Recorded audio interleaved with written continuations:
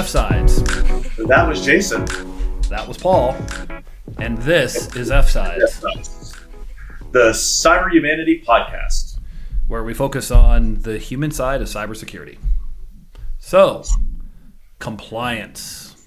Oh, wow. That's a great way to start a podcast. That's very, it's almost like Star Wars credits opening up over you, very ominous. For me, it's more of a, I literally get like this weird taste in my mouth. It's almost like licking a shag carpet. Well, yeah, and it's unfortunately sometimes the only thing a security program is focused on, which, I think we're going to have a great debate today on that. But yeah, I mean, compliance is good for some aspects, in my opinion, but when it's your only, that's when I get the shivers too. It's like, oh, okay, you're not really looking at the full picture. But yeah, but compliance is the frenemy. It's the friend that is your enemy and your friend, and you can use it both ways. So I think we're going to dig into that a little bit in today's topic. Yeah, and it's definitely frustrating when it's the only business driver that an organization talks about. There are other ones that are just as important, such as risk, for instance, which I think we're all risk professionals when it comes down to it. Wow, this is just great, Paul. This is just fantastic. What? Oh, what? I mean, we agree. What kind of podcast are we rolling when we agree? This is terrible. Well, yeah, it doesn't make for exciting viewing, But so how about we do this? We talk about some of our tips and experiences on getting solid compliance structure in place so that you can move to the risk discussions. All right, I'm all over that. And boy, is our spontaneity just so transparent. It's like this wasn't scripted at all or anything. Oh, what a coincidence. We both agree on this and know that we're just going to talk about some cool things to do with compliance. Yeah, let's talk like how compliance could work in your favor when it doesn't work in your favor. And how to use it. In my opinion, it's one of the biggest levers you got in cybersecurity, especially for my favorite acronym that I throw around way too much, SMBs, which means if you're a small to medium-sized business, it's one of the best levers you can have to run an effective cybersecurity program. And at the end of the day, get what you want. Well, I'll agree with it's definitely a significant motivator for organizations that don't have a strong risk tolerance culture or background. It's definitely something you can use to kickstart your program because risk is a very obtuse concept sometimes if you're not versed in it. And compliance is very easy to understand. We have to comply with things every day like stoplights and, stop signs and having driver's licenses and things. Yeah, for one, I think the word obtuse is obtuse. But I agree. And let's throw out some very high-level concept shit there.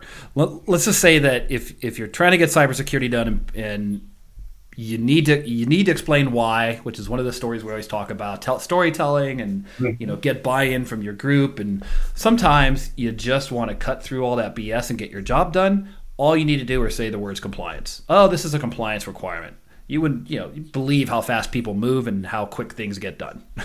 But it's no not questions a good asked. Long-term lever. Yeah, it's not a good long-term lever. I think you'll agree because it's like telling your kids because I said so. Yeah, that'll get you through a couple years. Right. But eventually the kid's going to be like, tell me why. I don't care. Ding, ding, ding. We have the winner analogy of the day. That is a perfect and fantastic analogy of the way to live the compliance because I told so. And you're not the parent. It's really the parents are sitting behind you. And they're either PCI or HIPAA or GDPR or whatever. You're the uncle. You're the uncle. But hey, your parents told you to do this. Yeah. But I mean, no.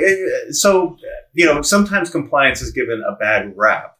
Right, which I don't think it should be. It's just part of an overall effective program, in my opinion. So one thing that you and I talk about a lot and that I strongly believe in is that there's you can have both strategic and compliance components to your program. And so let me give an example, right? That when I go into organizations, I want to understand what their motivations are. Like, why do you want security? Especially if I'm the first time CISO or they don't have a well-developed program. So I'll go ahead and say, okay, what are you trying to accomplish? Almost every time you're going to get, we want to comply with applicable regulatory, legal, and contractual requirements. Got it, right? Table stakes. That's very easy. But then I say, okay, what beyond that do you want to accomplish? Right? And typically it's like, well, we don't want to have our customer information leaked or, they'll give some other things. And I think having both of those things integrated is important. So I absolutely agree that compliance is something you must do as a security professional. Everybody asks that same question when you go into organizations, and I think you're missing one of the most popular answers, which is sometimes I'll just reply with, well, we want to be secure, but we don't want to spend any money doing it. And I've heard those conversations as well. And my question is, okay, that's great. Let's talk about what does secure mean to you? Does it mean not showing up in the newspaper? Does it mean that you're not going to get fined by regulators? Like, help me understand what that means to you. Because it's our job as security people to help get to that, right? Like when I say to a contractor to build my house, I say, hey, I want a cool looking house, right? The contractor doesn't just go off. Well, most contractors don't just go off and start creating, plans. They'll ask you some questions. And I think as security professionals, we need to kind of look at it and say, yep, got it. I understand. Like in principle, what you're looking for. Let's get to some details. Great. And let's walk through. I'm gonna dig deep into that and sort of come out with a first tip that I would have for people, which I think you and I talked about this earlier. You said, oh yeah, I agree. Again, the most boring episode we've ever had because we both seem to agree on this. But one tactic you can take is, okay, so you walk down this path, you say, yep, we want to be compliant. Let's choose credit card compliance, which is PCI. Yep, we want to be PCI compliant. And of course we want to have a secure organization so we don't get breached and we're not in the paper. Great. All right. Well, PCI requires that we do this. Not getting breached, it might require you do this of the same thing. Let's say it's password length. And you say, you know what? PCI has pretty strict guidelines for password. They want, changed every 90 days. But you're like, well, we don't want to get breached. And really, we don't need to change it that frequently to not get breached. So if you see the difference in the opinions is try to take the most conservative of those two and use that as your general policy across the entire organization. And a lot of times I think people will get hung up on this idea of, well, that only applies to PCI and PCI environments. So they'll only apply that policy or that password policy, for example, to the PCI environment. And I'm saying if you're a cybersecurity practitioner, just apply it to everything and then justify it by the following. These are recommendations of ways to justify it. It's lower total cost of ownership for policy maintenance and management. So instead of saying, well, now I got to go figure out where we're in scope for PCI and scope changes based on the auditor's whim, and I have to make sure that this system has this password policy and this system has this, it's going to be a lot easier if we just apply this across the board. And then we never have to worry about not meeting PCI requirement. And it's also a great security practice because it's the most conservative. It's probably the best security we can get, better than this other one. Yeah, let me go a little more in depth on that. Yeah, because that's something I've been doing at every organization I've gone to, right, is to understand what we're required to comply with and choose and map those out, pull out the requirements from each one, and then map them and say which ones are similar to each other, right? There's programs that'll do this for you, but I prefer to do it myself because the programs start to get complicated. Because you love pain. Yeah, well, it's not a fun activity, and when I say we, it's the royal we in some cases. But you identify each of the requirements, map them against each other, and then you identify, I've always called it the highest minimum, right? So what is the highest minimum? If one requirement says you have to have 8-character passwords and a second one says 7-character, choose 8-character so that you comply across the board. Now, the scoping question you brought out, the reason I like to have that mapped out specifically, so not just, I don't like to just have the standards that make the statement, you will have 8-character password, but I like to have it mapped out, is because there will be some instances as your security and risk program mature that you'll need to make exceptions, right? And that's by going back to the mapping and say, okay, what's applicable here? Is this applicable to or is this applicable to requirement A or B or C? Then you can start to say, okay, we have a little leeway to go to 7-character in the short term, and it helps you quantify risk. It's more complicated. So I would say that's a wait till your organization is more mature, but it builds you up for the future 2 to 3 years after you build it. Yeah, I think we might have a little disagreement, or maybe it's a different way to look at it. I actually believe that by adopting, what do you call it? The minimum maximum? The maximum highest minimum? The highest minimum. I got to write that down. The highest minimum. I've heard this from you before. I'm playing with you. But the highest minimum, if you apply that across the board, you're not going to need as many exceptions. Agreed. And, yep, okay, got it. We're in the same. Yeah, no, and what I'm saying, so just to be clear, right? Yeah, absolutely agreed. Like, start with the least complexity you can, but there will be a point that you'll have one outlier system that it's like, okay, this system can't get to 8-character passwords. It can only get to 7. Then you can go and look at it and say, okay, from a risk perspective, there's a compliance risk associated with this because, X, right? And then you can talk about the security risk and so forth. So it allows you to have more information to provide more details around what the specific risks are. Yes. And another tip for our listeners coming from me is to use that compliance word to your advantage in sometimes when it comes to work or negotiations for what needs to get done. So, I want to give a real life example about this. So I have a good friend of mine recently pushed for the removal of all end-of-life software at her organization. So this is normal vulnerability management 101. We shouldn't have software that's no longer supported, or operating systems are no longer supported because you can't get security updates. They're easily breach and hackable. And not to mention, there's now cybersecurity insurance requirements you're going to see going off through the charts about, hey, if you have end-of-life software, we're not even going to touch you for insurance. You won't even be able to get insurance. There's all these business reasons why, and security reasons why this is a really bad idea. So she went through this big push to get end-of-life software removed, something that's been hanging around for a while. And she did some A/B testing with it so that for one group, she would go to and say, take the time to explain why it's important to the business. Hey, this is a really big security concern, cybersecurity insurance, there's some compliance requirements and actually some contractual agreements that we have that makes this a really bad thing. Oh, well, okay, we think we can get to it by this sprint on this date, couple months out or a few months out. For the other B group that she tested, she simply said, oh, this is a PCI requirement. It was one sentence, and there were no follow-up questions, and it was done by next sprint. So, sometimes it's a shortcut. And yes, it's not the best. It's best for the business to know why and to understand why, and you should always have that at your ready. But at times, if you just need to get your job done, pull the compliance card. It's like the yellow card.